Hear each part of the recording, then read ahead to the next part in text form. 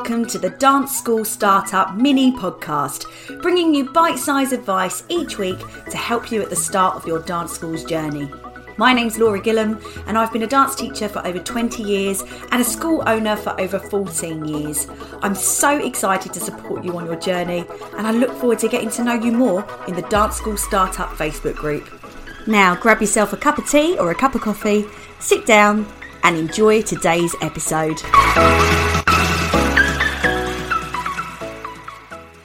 Good morning, everybody. Happy Friday. I hope you are all well and have had a productive week.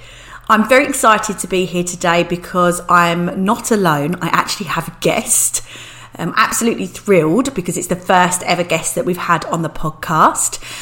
We've recorded this interview on Zoom, so my apologies in advance for the sound quality not being the best. But what you're going to listen to today is a wonderful interview with a lovely lady, a very well-respected teacher, dance school owner, and the ex-chairman of the ISTD Modern Faculty, Myra Tiffin. Welcome. Hello everyone as well, and it's really nice to be able to chat to you and hopefully give some advice, or not, as the case may be. Do you know what? Everyone's so excited. I put a little post out in the Facebook group and it got lots of hearts. I'll try and be as helpful as possible, or obviously if there's any questions that come up as you go along, or anybody wants to put any questions into the boxes or whatever, then by all means we'll try and sort things out for them. Yeah, absolutely. Sounds fantastic. Now, why don't we start by you just introducing a bit about yourselves. Tell us your story. Well, okay, so I've been the principal of MTPAS, Myra Tiffin Performing Arts School, since 1999. And I have been teaching since 1978. I've been teaching, I suppose that works out about 43 years now. MTPAS is in a very old Victorian school. It's a 200-year-old school. It's a beautiful place, and we are very, very lucky to have our own building. We've got 3 studio spaces that we work in. 2 are very large. 1 is a slightly smaller space. And we also have a little gym, which Sam has converted so that he can do his lessons and sessions in the gym. Brilliant. So it's all within our own building, and we tend to work 60 plus classes a week when we're there. Wow. And we have 9 faculty members. I'm not there on my own. No way. I've never, ever been on my own, I have to say. I've done a lot on my own, but over the years, it's better to have people there that know their genre, so let them do it. So therefore, I suppose, having been a studio owner of this Victorian school for about 22 years. I was in show business. I went to Bush Davis, started as a little one, then went to Bush Davis, was head girl at Bush Davis 2 years, left Bush Davis and went straight into the show business. Was lucky enough to join Dougie Squire's Second Generation. Pantomime summer seasons, and bless him, Dougie is still in contact with us all. It's lovely. Oh, that's nice. I did about 4 or 5 years in the business. And then came back into the sort of the teaching and examining, became an examiner. I've been an examiner for about 36 years. So I examined from the little ones right up to fellowships and internationally. So it's quite a busy person. Sounds it. What age were you when you made the decision to open your school? And then what pushed you to make that leap? I can't really put an age on when I started. When I opened the school, I started teaching even before I'd left college. I sort of went back into sort of the person that I'd been trained by before I went to Bush. I'd always been interested in choreography, and I'd always been interested in sort of doing a class, not necessarily a syllabus class, but a class, and perhaps sort of going, well, look, I'm in the business and this is what's happening now, so let's do a little bit of this and let's do a little bit of that. Well, I was always sort of interested in it. Then we got engaged, Roger and I got engaged, and I still stayed in the business, and I still went round the places. He used to come with me, or if he could, he would stand in the stage door, backstage, wherever it was. And then it got to the point where we were going to get married, and people in the area started saying, "Oh, are you coming back to teach? Are you giving up the business?" And actually, I did in the end decide to give up the business into teaching, and taught little village halls. I taught for the person that had trained me originally, and then I opened little branches everywhere. I did everything basically. You taught in the village hall, you taught in the community centre with the carpet on the floor. You did everything. You did fates, you did whatever there was going to gain experience. I then went into partnership, but like everything, business partnerships don't last forever. The Victorian building that we were in, we were renting. We were renting one room and 2 little changing areas. It came up for sale. And I suppose my husband was the one. He pushed and he said, let's go for it. And I went, really? I wasn't that brave. He said, no, let's go for it. So in the end, the business partnership, we ceased. That finished. And he pushed and I pushed forward with the Moreton Performing Arts School. So I suppose about 1998, we kind of took over the building, and that's when MTPAS started to build. Yeah, wow, that is just so awesome. And obviously, as soon as you've got your own premises, it just opens up a whole new ball game for you, doesn't it? You've just got so much more control. Exactly. I mean, that's the lovely thing about it. And I don't sort of want to be big-headed here, but when you do have your own premises, you can do what you want when you want. You haven't got to. And I do feel for some people that, want to put a workshop on and then go, hang on, we've got to find out if we can have a studio. Yeah. And then how much is it? I mean, I've been there, worn that T-shirt, and, you've got the caretaker jangling the keys exactly on the... Yeah. I mean, I can remember teaching a little tap class in a rented accommodation, of which was also shared by the whist drive ladies. I was busy doing pick-up steps backwards, and I literally walked into their whist table. I hadn't seen them come into the building because I was tapping. And I went, and she went, well, we have a whist meeting at whatever time it was, and we'd still got 10 minutes to go. But no, they were going to set up. So, it's not an enviable thing. And if you've only got 4 hours in a village hall, you've got to fit in what you can. Whereas absolutely, I can go, okay, the studio, and I will say, not obviously at the moment, but I will say to students, if you want a space, if you want to rehearse, just let me know. I can open the studio. So they have the joy of being able to do that as well. But it's not easy when you're starting up in a village hall or in a community centre or anywhere really that's not yours. No, and I think obviously a lot of the listeners today are going to relate to that because they're at the start of their journey. And at the moment in the group, there's a lot of panic with what's going on in the world at the moment. They're finding it really difficult because they're not getting answers from their halls as to when they can reopen, or if they can reopen, then when that's going to be and what times they're going to be allowed. And they're kind of just, completely at a loose end. They're running round and round in circles, and it's such a difficult time for them. So I think we can both, because I'm like yourself, I've got my own premises, so I think we can both really sympathise with how they're feeling at the moment. Absolutely. I do feel sorry for them because, at the best will in the world, we all want to open. But in fairness to all of us, it's not fair to say, right, you've got your own studio, you can start your classes when you haven't got your own studio, so you can't go in. And that it's either got to be all of us together or none of us, basically. And that's hard for all of us because we all want to be back. I mean, basically, why are we dance teachers? Because we're passionate about what we do. Absolutely. And by being passionate, we just want to get back in. I mean, if it means putting a board down on a field, we'll dance on a board in a field. That's what we would do. Absolutely. It may be done before, maybe in my garden in a little while as well if we can't get into the studios. But you just got to be, we've got to be positive, and we are on the way out. I think we're going to get back there. I agree. And kids will want it. They will want this. They will want to come back. And I think that's a really important point because there was a question the other day about one of our ladies was asking, if I'm not opening straight away, am I going to miss out on students? She's a brand new school, and one of the things that I was saying, which I think is what you're going to say as well, is there's always going to be children that want to dance. There's plenty to go around. It doesn't matter how many dances there are. I mean, the world is big enough for all of us. Absolutely. And we can all share what we do, and from basically Rosina as well, with the collaboration that she has built up. If you collaborate with each other, you actually get on a lot better because we can all share each other. But there are so many children around and so many kids that will be desperate to do something. And I think parents that will be desperate to let them go and do something. They've done their schooling now. They've done the other plus thing I think as well is because we've all been teaching on Zoom, and we all know it, your class is at 4:15, so they drop them off at 4:10 and they disappear off and do their family shop or whatever, go to the gym, come back, pick them up. Maybe don't even have the time, not through not interested, but just because we're all leading busy lives, not even to say, what have you done today? So actually, we've had a lot of parents or even grandparents that have been sitting in on the Zoom calls, especially the little ones, going, wow, is this what actually happens in class? Obviously not round the fridge and the dog and the cat and the baby sister that's trying to feed you the Lego blocks.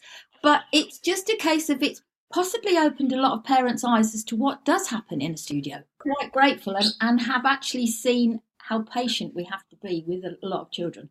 Yes, absolutely. And everyone's talking about how everyone's taking their hats off to teachers after having to homeschool their kids. Yes, and it's a similar thing, isn't it? Suddenly they realise what we're dealing with every day. Yeah, and I think as well, the natural instinct of a dance teacher, I hope, is that we're all disciplined. Mm-hmm. Because without the discipline, no child's got a boundary. If you don't have a boundary, a child doesn't know what it's doing. So the discipline comes across even in a Zoom call. If you're a teacher that's teaching as you want to, your discipline is going to come across. So I don't teach many of the Zoom classes because obviously my faculty do it, but I like to log in and just say hello to the faculty and B, see the kids. But if I'm watching, and obviously while you're busy trying to teach and you're trying to teach them and look at the little boxes, you can't see everything. But if I'm watching and I see something that maybe the child is disinterested or, is not really paying attention, I would just write a polite email to the parents and say, having watched the class, I'm just a little bit concerned, blah, blah, blah, blah, blah. Usually always the parent comes back and says, thank you. Because at the end of the day, that parent's paying for something. Right. The last thing you want is to go 6 weeks down the line and then a parent suddenly come in at the end of term and go, well, why doesn't my child know anything? Well, because, actually we've noticed it's not really interested. Why haven't you told me? So those sort of things, you've got to be in touch with your parents all the while. And you don't have to write it nastily. You just have to write it in a way that the parent will go, okay, this is for real. This means, and they'll usually say, I'll have a chat with the child. And within 24 hours, the child's back in class the next day. And it's totally, completely different child. Absolutely. If you left it to fester, a little bit like what we're in at the moment, if you leave the virus to move on, it gets bigger and bigger. So your problem gets bigger and bigger. And then you've got and then you may have a parent that says, well, she's not coming anymore. Yeah. Whereas if you nip it in the bud, it's not that the child's not interested. It may be that perhaps that child's not had a very good day at school, or maybe in the background, which we can't see, especially on a Zoom class, baby brother's having a lovely ice cream. That child doesn't want to do a dance class if she could have an ice cream. We don't see that though, but you've got to find it out to work out what your problem is. Absolutely. And so what you're saying there is that, don't be afraid to communicate with your parents. Don't be afraid to, speak to them about problems and just hope that they'll go away, because ultimately it's best to communicate. Absolutely. I think you've got to be the person that, as a principal of a performing arts school or a dance school or drama club or whatever you're doing, you've got to know your students. You've got to know, without being sort of personally involved, you need to know what there possibly is in the background of a student. Let's face it, anybody can come in and you can think, what's the matter with that child today? Or, okay, so that teenager's having a bit of a strop today. But if you kind of know a little bit about them, you perhaps know not only physically what they're capable of, but you also need to know their mentalities as well. And by communicating and just saying, okay, let's have a little chat, or I'm going to email mum, or, you need to keep on top of it. It needs to be translucent. You've got to be able to converse. However, when you start conversing with a parent, firstly, you've got to have all your facts. It's no good going, well, my friend said this to me. You've got to find out why that friend maybe said it, or did it say it, because Chinese whispers are dreadful, aren't they? We can get Or, you'll get something and you think, hang on a minute, I need to find this out.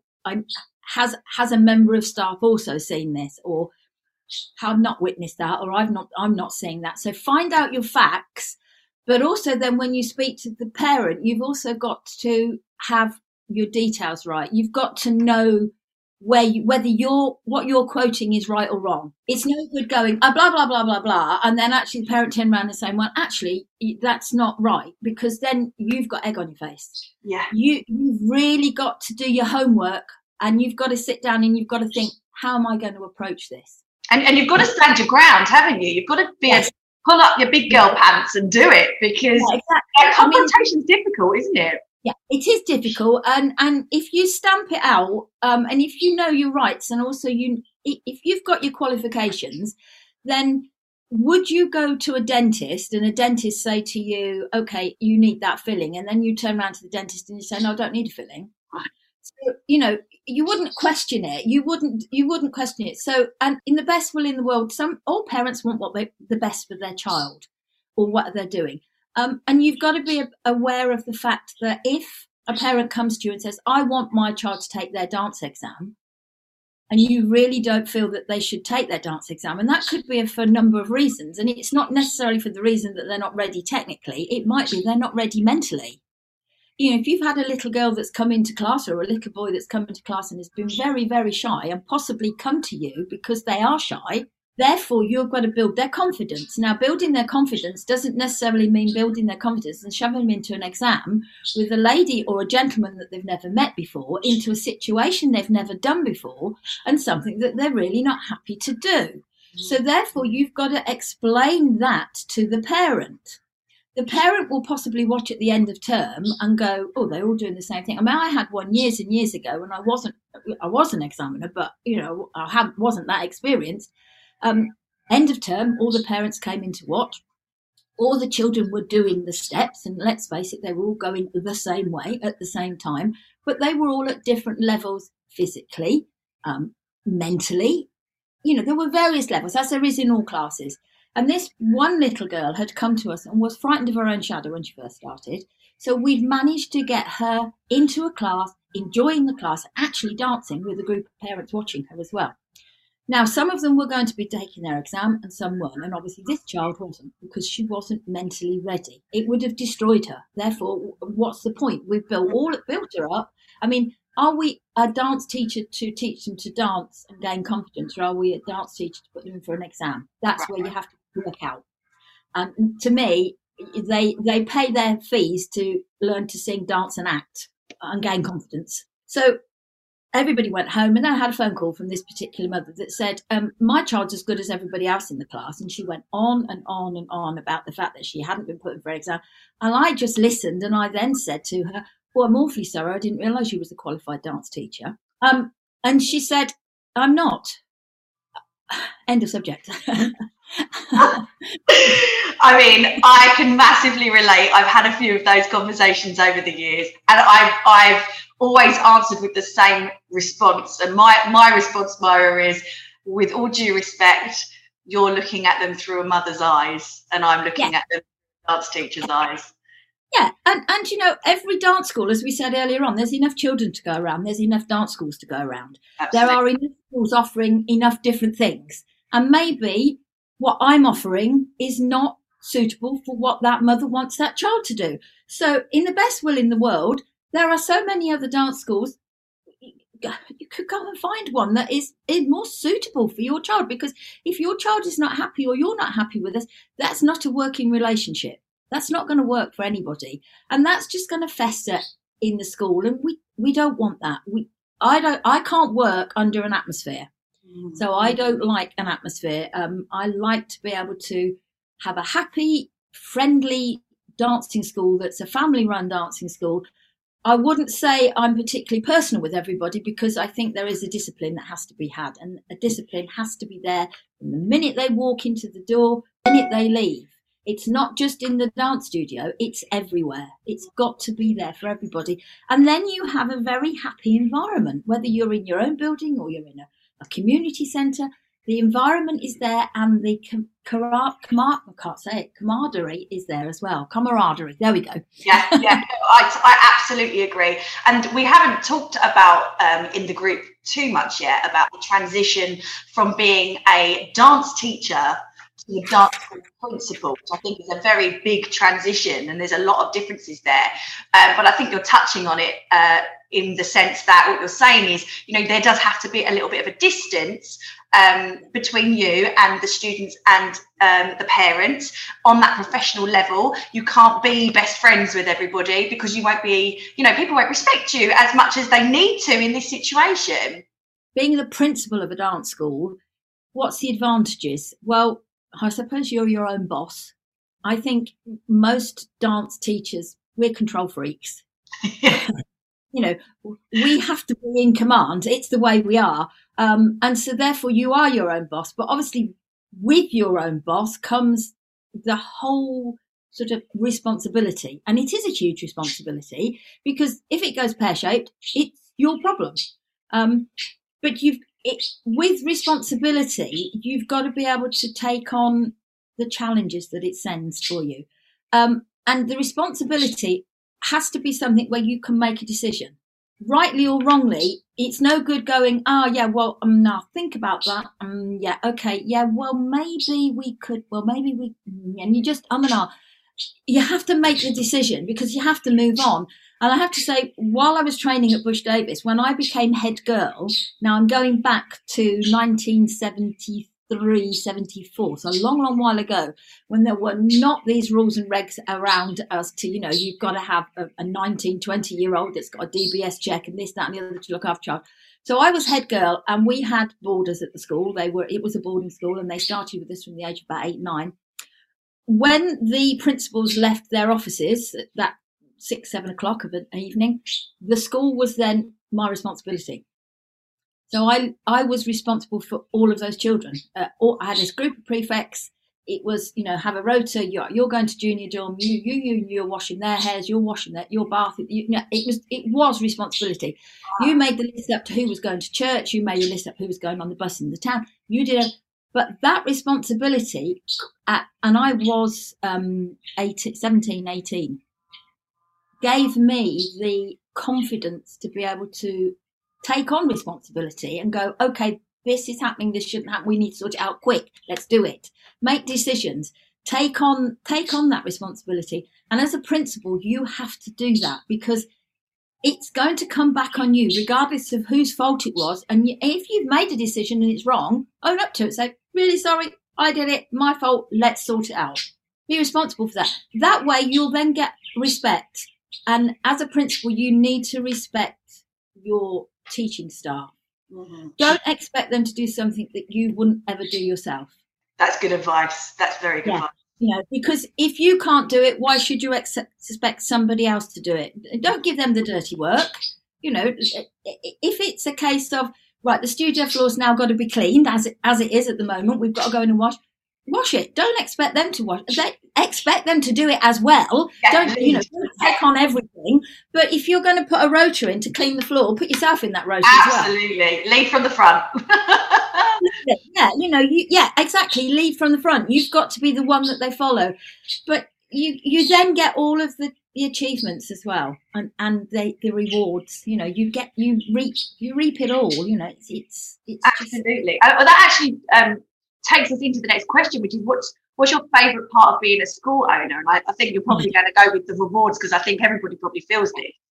Yeah, it's the challenges that you have to face, and then it's the hurdle you perhaps need to get over. But then you've got the achievements, and you've got the rewards, and just literally seeing those kids.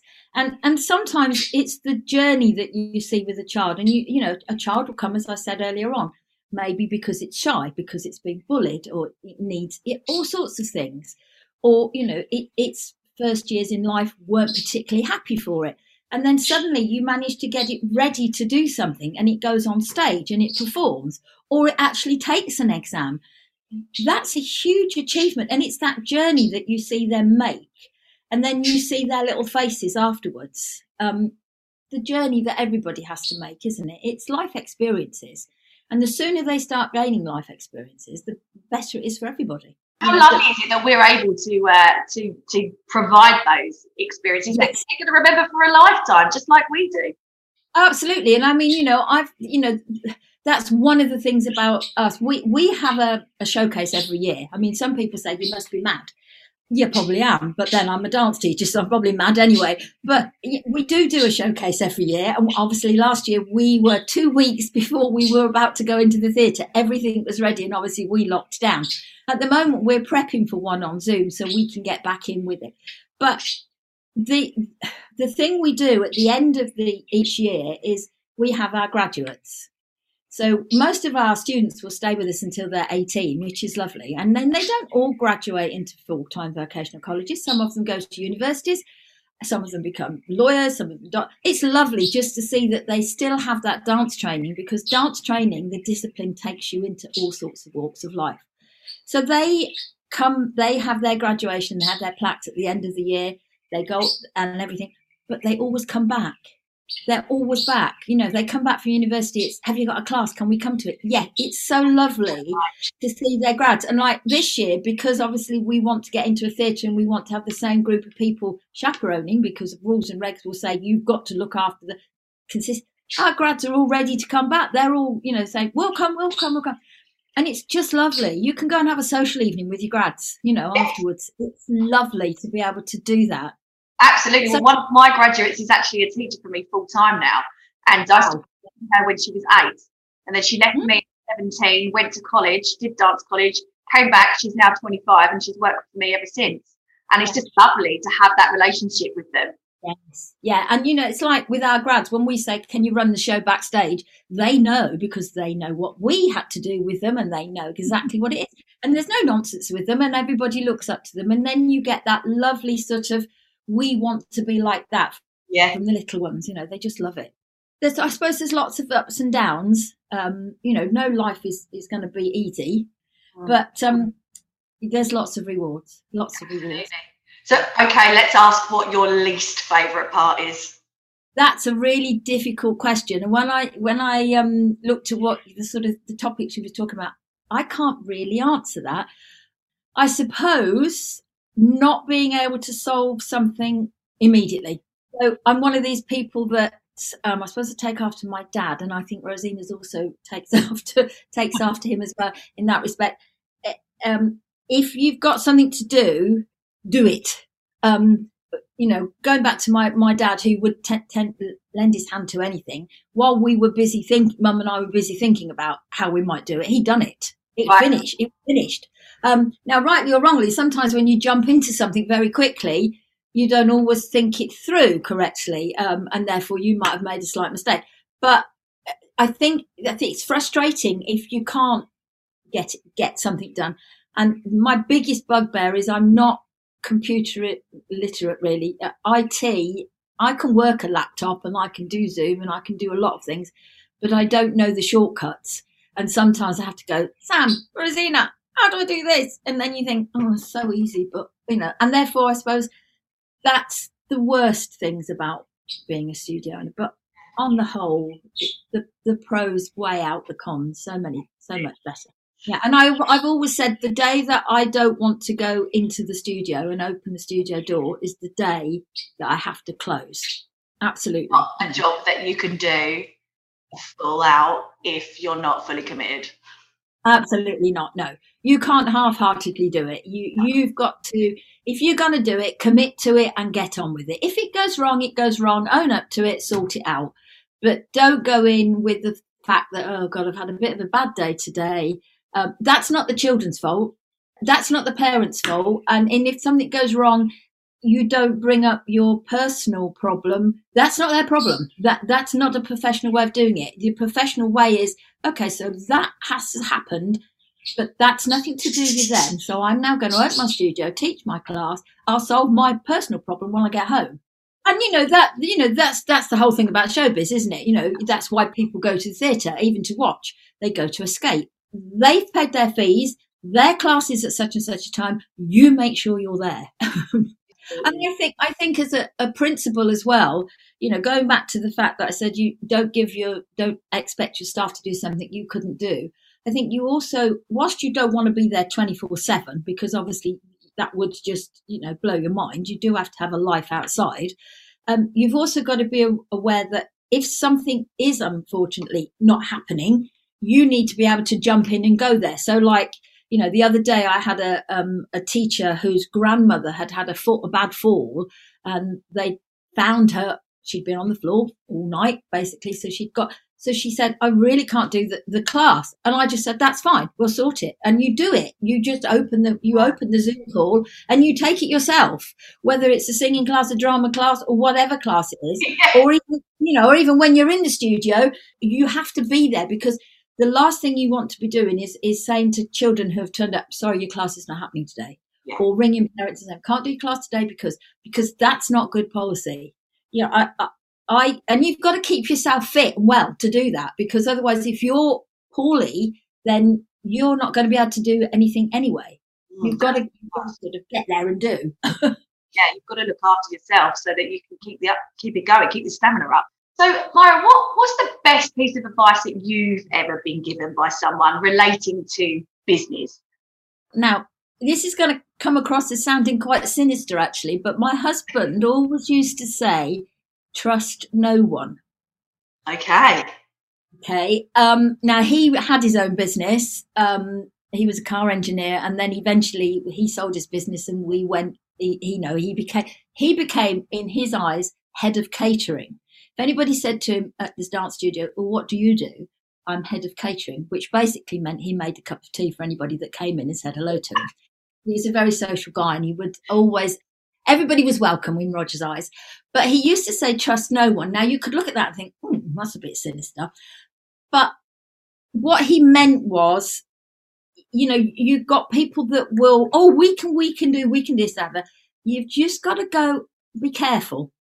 And less is best sometimes when you start getting into sort of complicated situations. And I've worn in the past, a long while ago, I've worn those T-shirts as well. The best advice I had from a solicitor was, don't reply back with a lot.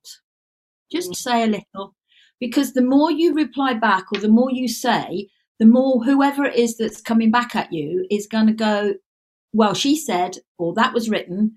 And if nothing is said and nothing is written, they have nothing to go on. So nothing festers. Yeah, that's great advice. And so sometimes, and it's all natural instinct. And don't get me wrong, it might seem as if I get lots of complaints. I don't get any, I get a few complaints sometimes. It's only natural. And as an examiner, some teachers don't always agree with what you've done. Some parents don't agree, so therefore they say to the teacher, my child should have got this, that. And therefore, there's all those sort of things. And obviously, while I was chair of the ISTD, then, those sort of things come through. But the natural instinct is to go back on the defensive. But you need to look at what's being said, pull it out and look at it. And sometimes you'll find that whatever's being said, there is some personal problems in there as well. So read between the lines and go, actually, the main gripe isn't this. The main gripe is because they've perhaps had a bad day. And that was the straw that broke the donkey's back. Sleep on it, or in the best possible way, stay up all night thinking about it, because that's what we will do. Because we all think it's against us then. Whatever's been said, we think it's a big dig. And it's possibly not. When you kind of dissect it and pull out the bits, you go, actually, so what's the problem? So the less said, the easier it's solved. Yeah, the less chance you've got to make a mistake or say something you wish you hadn't. If you start going back with something, they'll come back even further, and you both dig yourselves the biggest hole out. So that the least said, yes, you have to solve the problem, but you don't have to solve the problem by creating another problem.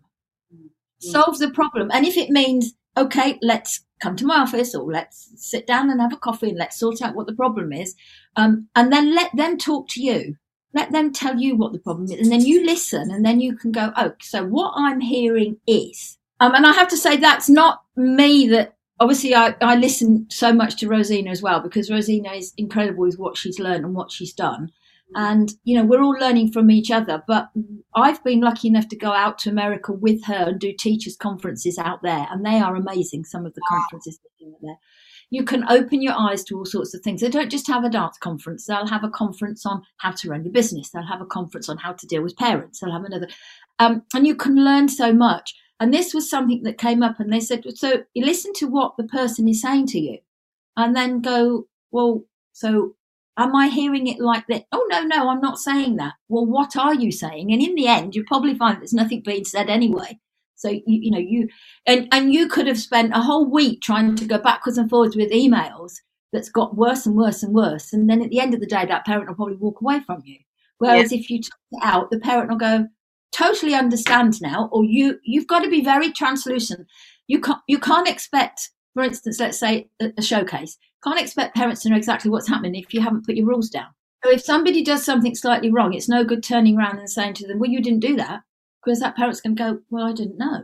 Absolutely. You've got to have a list of rules. It might sound, strange. Have the list of rules. Explain to the parents, when you've got new children, never done a show before, say to them, right, we're going to have a meeting. Let's have you all in, or let's write it down as an email. Let's have a Zoom call, because now we can all do those things. Yes.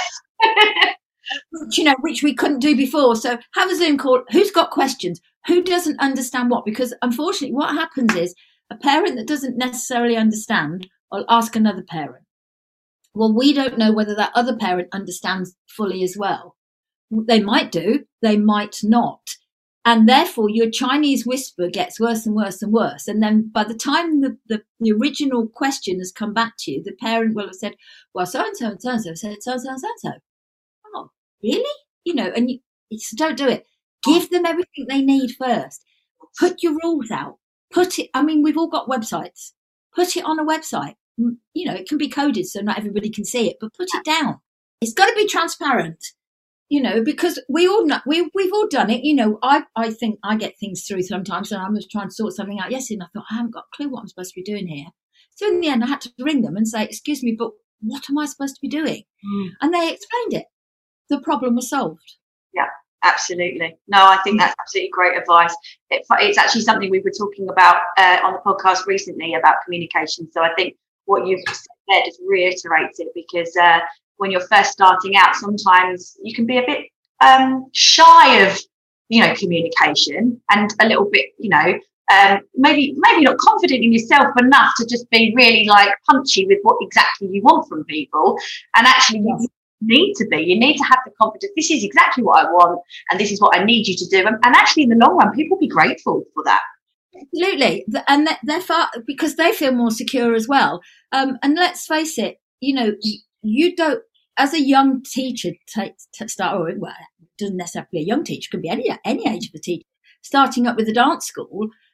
If you've got X amount of students and you've got X amount of money coming in and X amount of money going out, you've got to balance your books, because at the end of the day, whilst you're not going to be making thousands of pounds, you also don't want to be losing thousands of pounds. But if you've only got X amount of students, you don't want to lose those students. So when a parent says, I want my child to do this, this and this, your natural instinct as a young, naive, I think probably is the word, teacher, is to go, oh, okay, yeah, I'll put her in for her exam.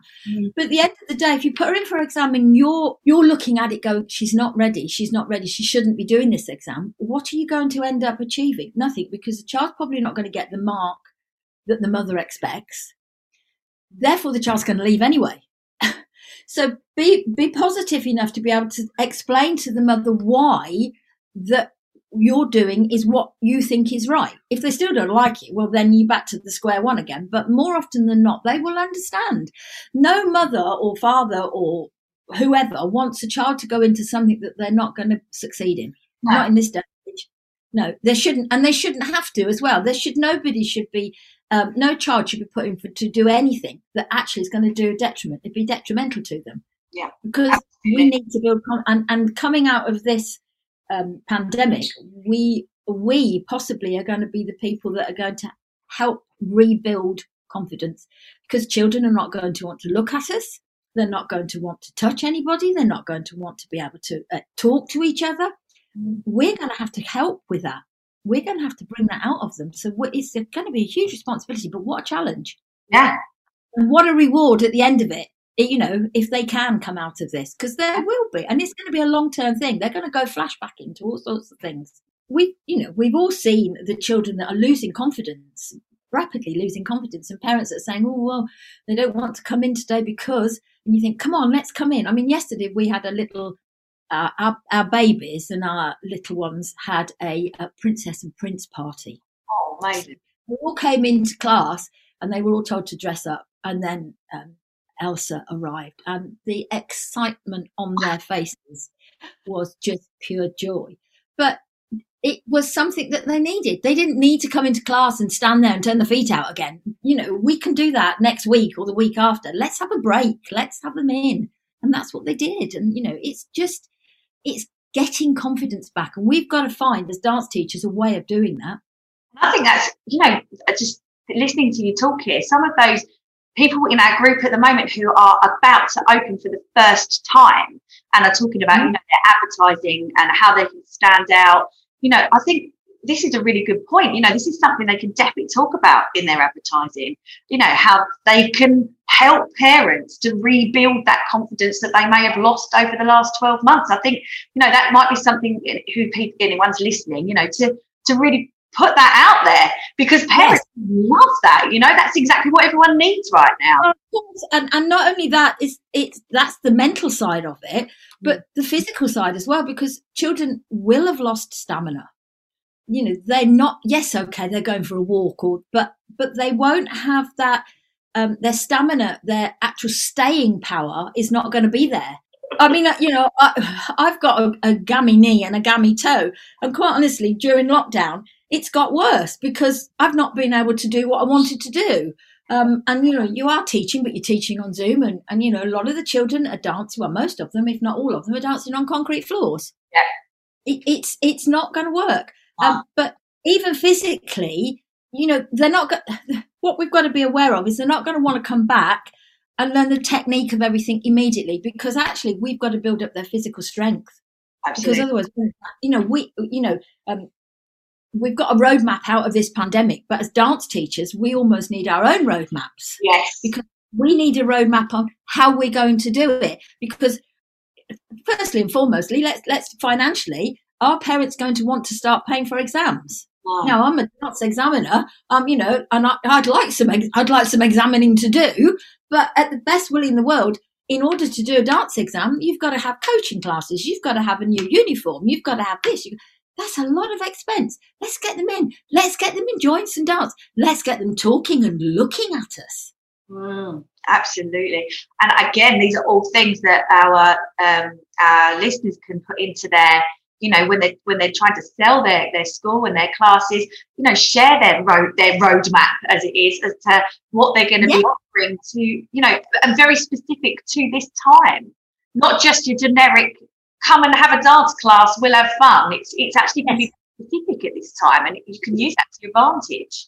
Exactly, because come and have a dance class, we'll have fun isn't going to sell your dance class, because a parent can turn around and go, well, they can have fun at the park. Yeah. But, you know, they might not have, and let's face it, they might not have the coordination now to be able to go and do things in the park. So we need to be able to build their coordination. I mean, even before lockdown, I noticed when I started teaching, well, let's put it this way. When I started teaching, the little ones had far more coordination than what they did in latter years. Because when I was a little girl, I walked to school, I skipped to the park, I did things, I climbed a slide, probably rightly or wrongly the wrong way. I learned how to do things. I learned if I fell over, it hurt. But children don't do those sort of things now, because there's a busy life. They get in the car, they go. So the coordinational powers have dropped. Their focus has dropped. Lots of things. But as dance teachers, you can get that back and you can build on it and you can create. Then they're far more better when they go into dance school and they go into their ordinary schools and everything else. It's not just, oh, well, we're going to do dance now and then we're going to do this. Dance relates to so many different things. It relates to way of life, basically, doesn't it?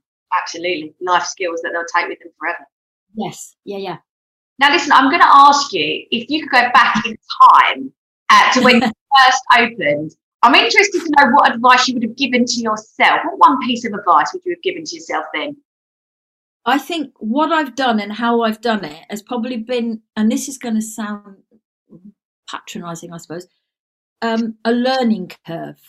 And if I hadn't have made mistakes, then I wouldn't have learned. Because if you don't make a mistake, you're never going to learn. So I don't think there would be anything that I would perhaps go, you should have done this. Because if I'd have should have done that, would I have still got to where I am now? I don't know. I mean, hindsight is a wonderful thing, but it's useless, isn't it? Because in hindsight, too late. We can't turn back the clock. We can't go back and redo it. We only, we only pass this way once, don't we? And what we do is what we do.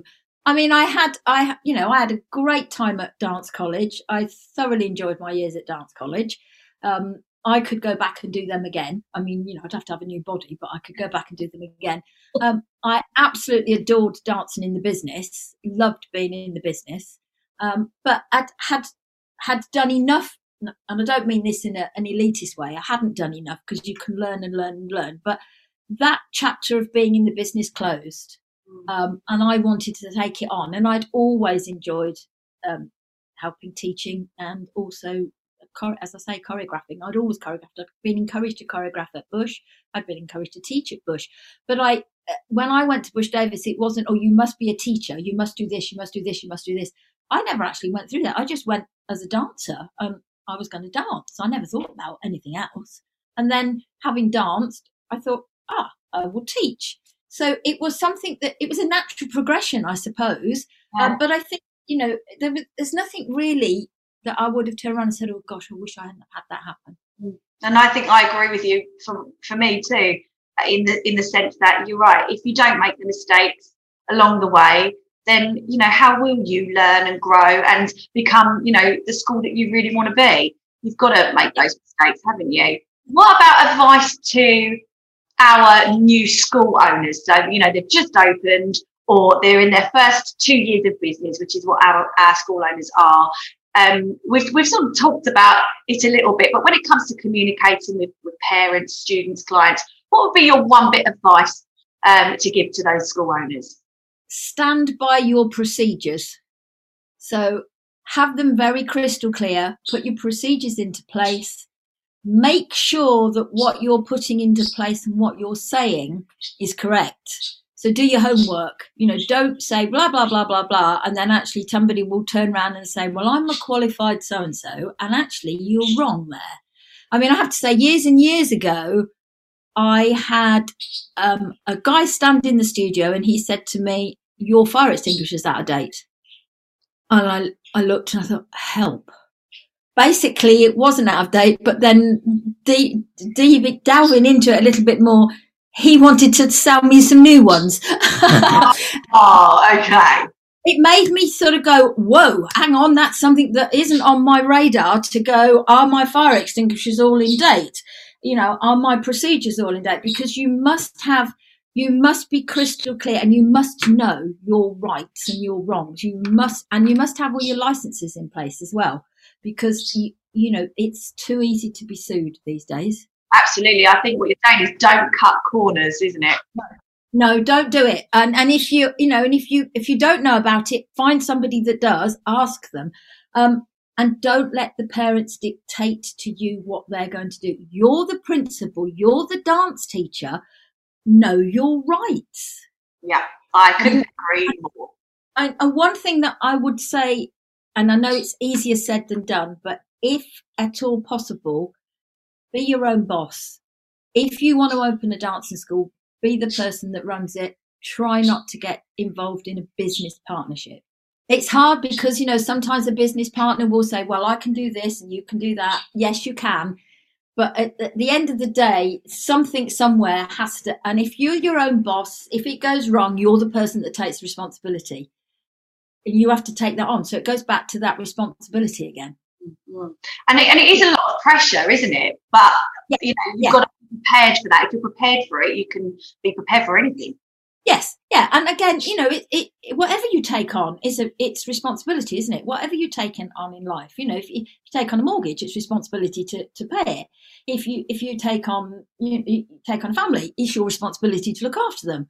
And it is the responsibility. You have to be the person that goes, okay, I'm responsible for this. It's gone pear shaped. Therefore, I will sort it out. I will get it right. Or I'm responsible for this. Isn't it wonderful? It's all happened. Yeah, no, I totally agree.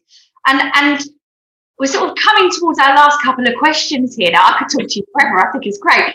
How do you avoid burnout and sort of ensure a good work-life balance? Because as dance teachers, let alone dance school principals, we know that our life is just taken over by exams, shows, extra stuff, competitions. The list goes on. But then when you become a principal, that just somehow seems to triple. How do you make sure you get a good balance? I think that you have to understand that there's life outside your dancing school. Yes, earlier on, somebody's perhaps listening saying, yeah, but she's just said it's 24/7. Yeah, it is 24/7, but it's 24/7. And, I can be at the garden, sorting my garden out, mowing my lawn. But while I'm mowing my lawn, I can be choreographing in my head, can't I? But, at the moment, I'm painting my landing. So while I'm painting my landing, I'm thinking, okay, so that needs to be sorted. And I'm thinking, but I don't think I've ever sort of thought about burnout. I suppose I've always run on adrenaline, but I think you have to be able to eat properly. Yes. I think you have to have a life that you can switch off, even if it's only perhaps one day a week or one afternoon a week, or like sometimes I can sit here all morning doing emails and things, and then I think, right, put the lead on the dog, let's go around the fields. Yeah. Switch off. Yeah. But eating properly, because just snacking and grabbing this and grabbing that, you're going to end up not being fit well, have any energy, and you've got to be the person, as I said earlier on, you've got to be the person that's always readily available.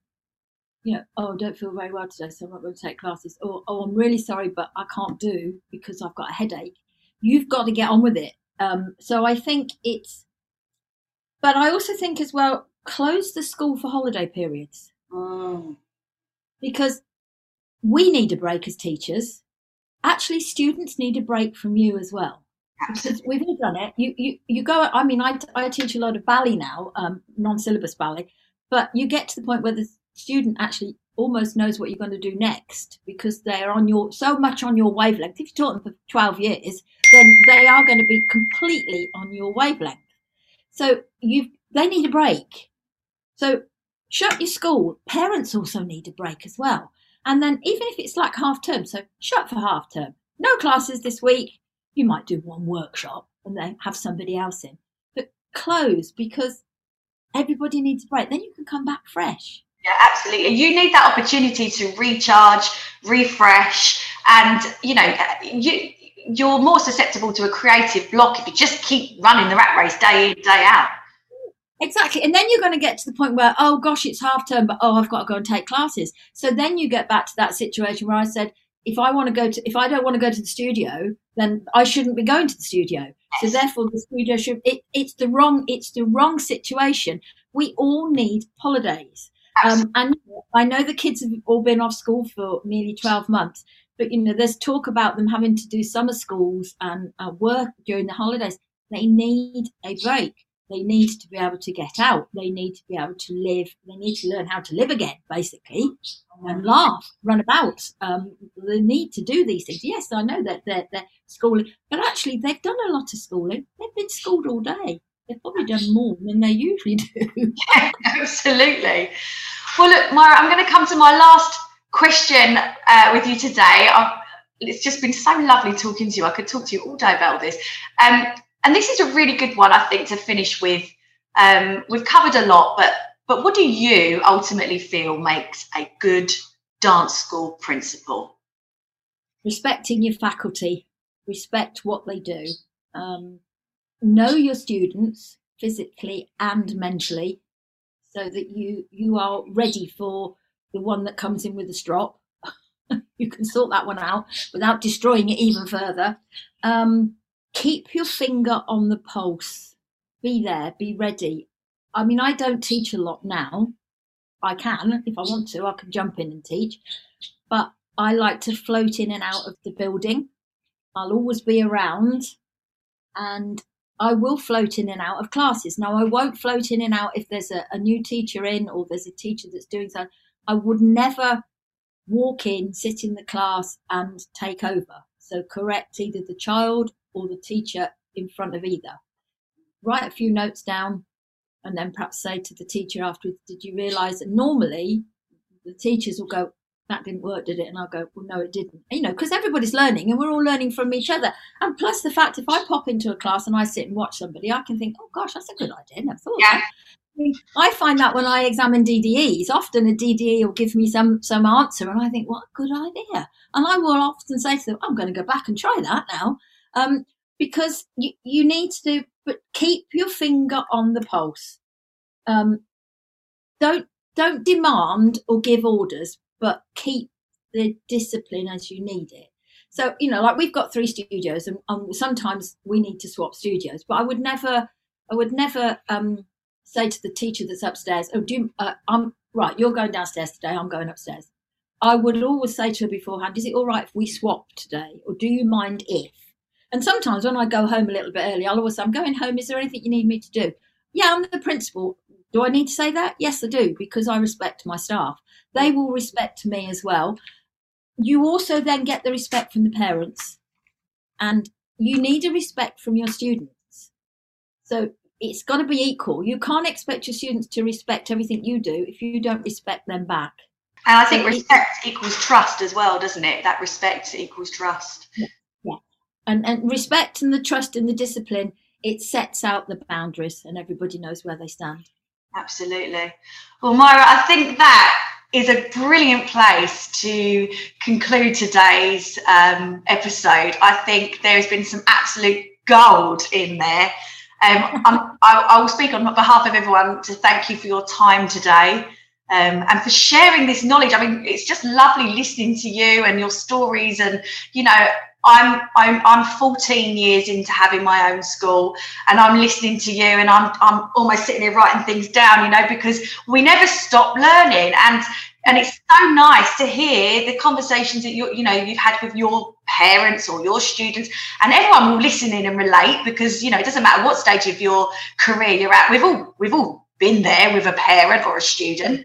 Yes, yeah, it's natural. But I think, like you're saying, and going forward, she probably won't like me for saying this, but I want to thank Rosina, because she has, in the last years, I mean, obviously I'm getting older now and I'm not quite so in touch with things that there are out there. While I was younger, I was in touch, I was there.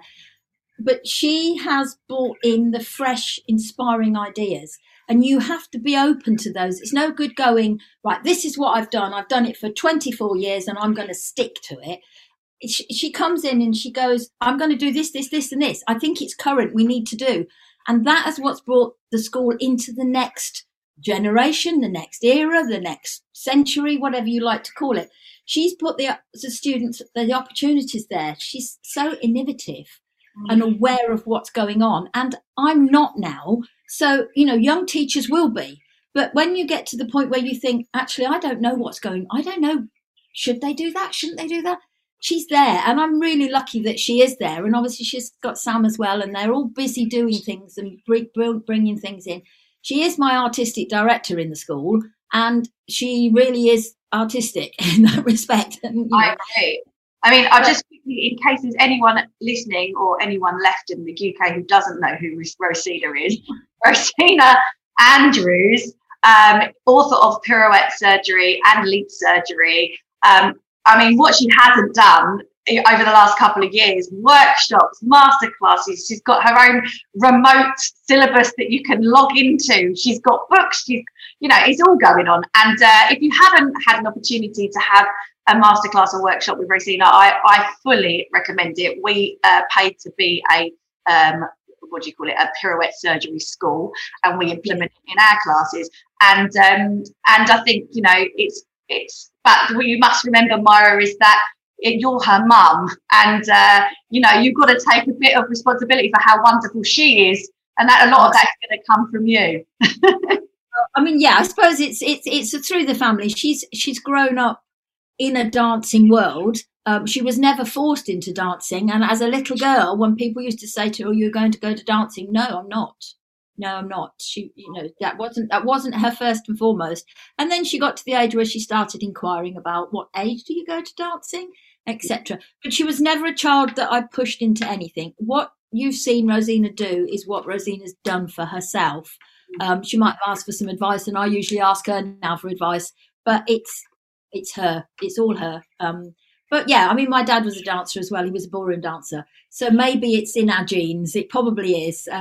But it's passion, and you can't kill passion. You can't bottle it. If we could bottle it, wouldn't we be wealthy? Absolutely. Something you can't bottle, and actually you can't teach passion either. But when you get a kid that's passionate as well, wow, you've hit on it. You've struck gold. You've won the lottery. Absolutely. Oh, Myra, thank you ever so much for your time today. And thank you. I've thoroughly enjoyed chatting. And if anybody wants any questions or anything, I'm more than happy to try and help. Thank you very much indeed, and take care and have a good week, or rest of the left of the week, and back into classes when you can in your studio.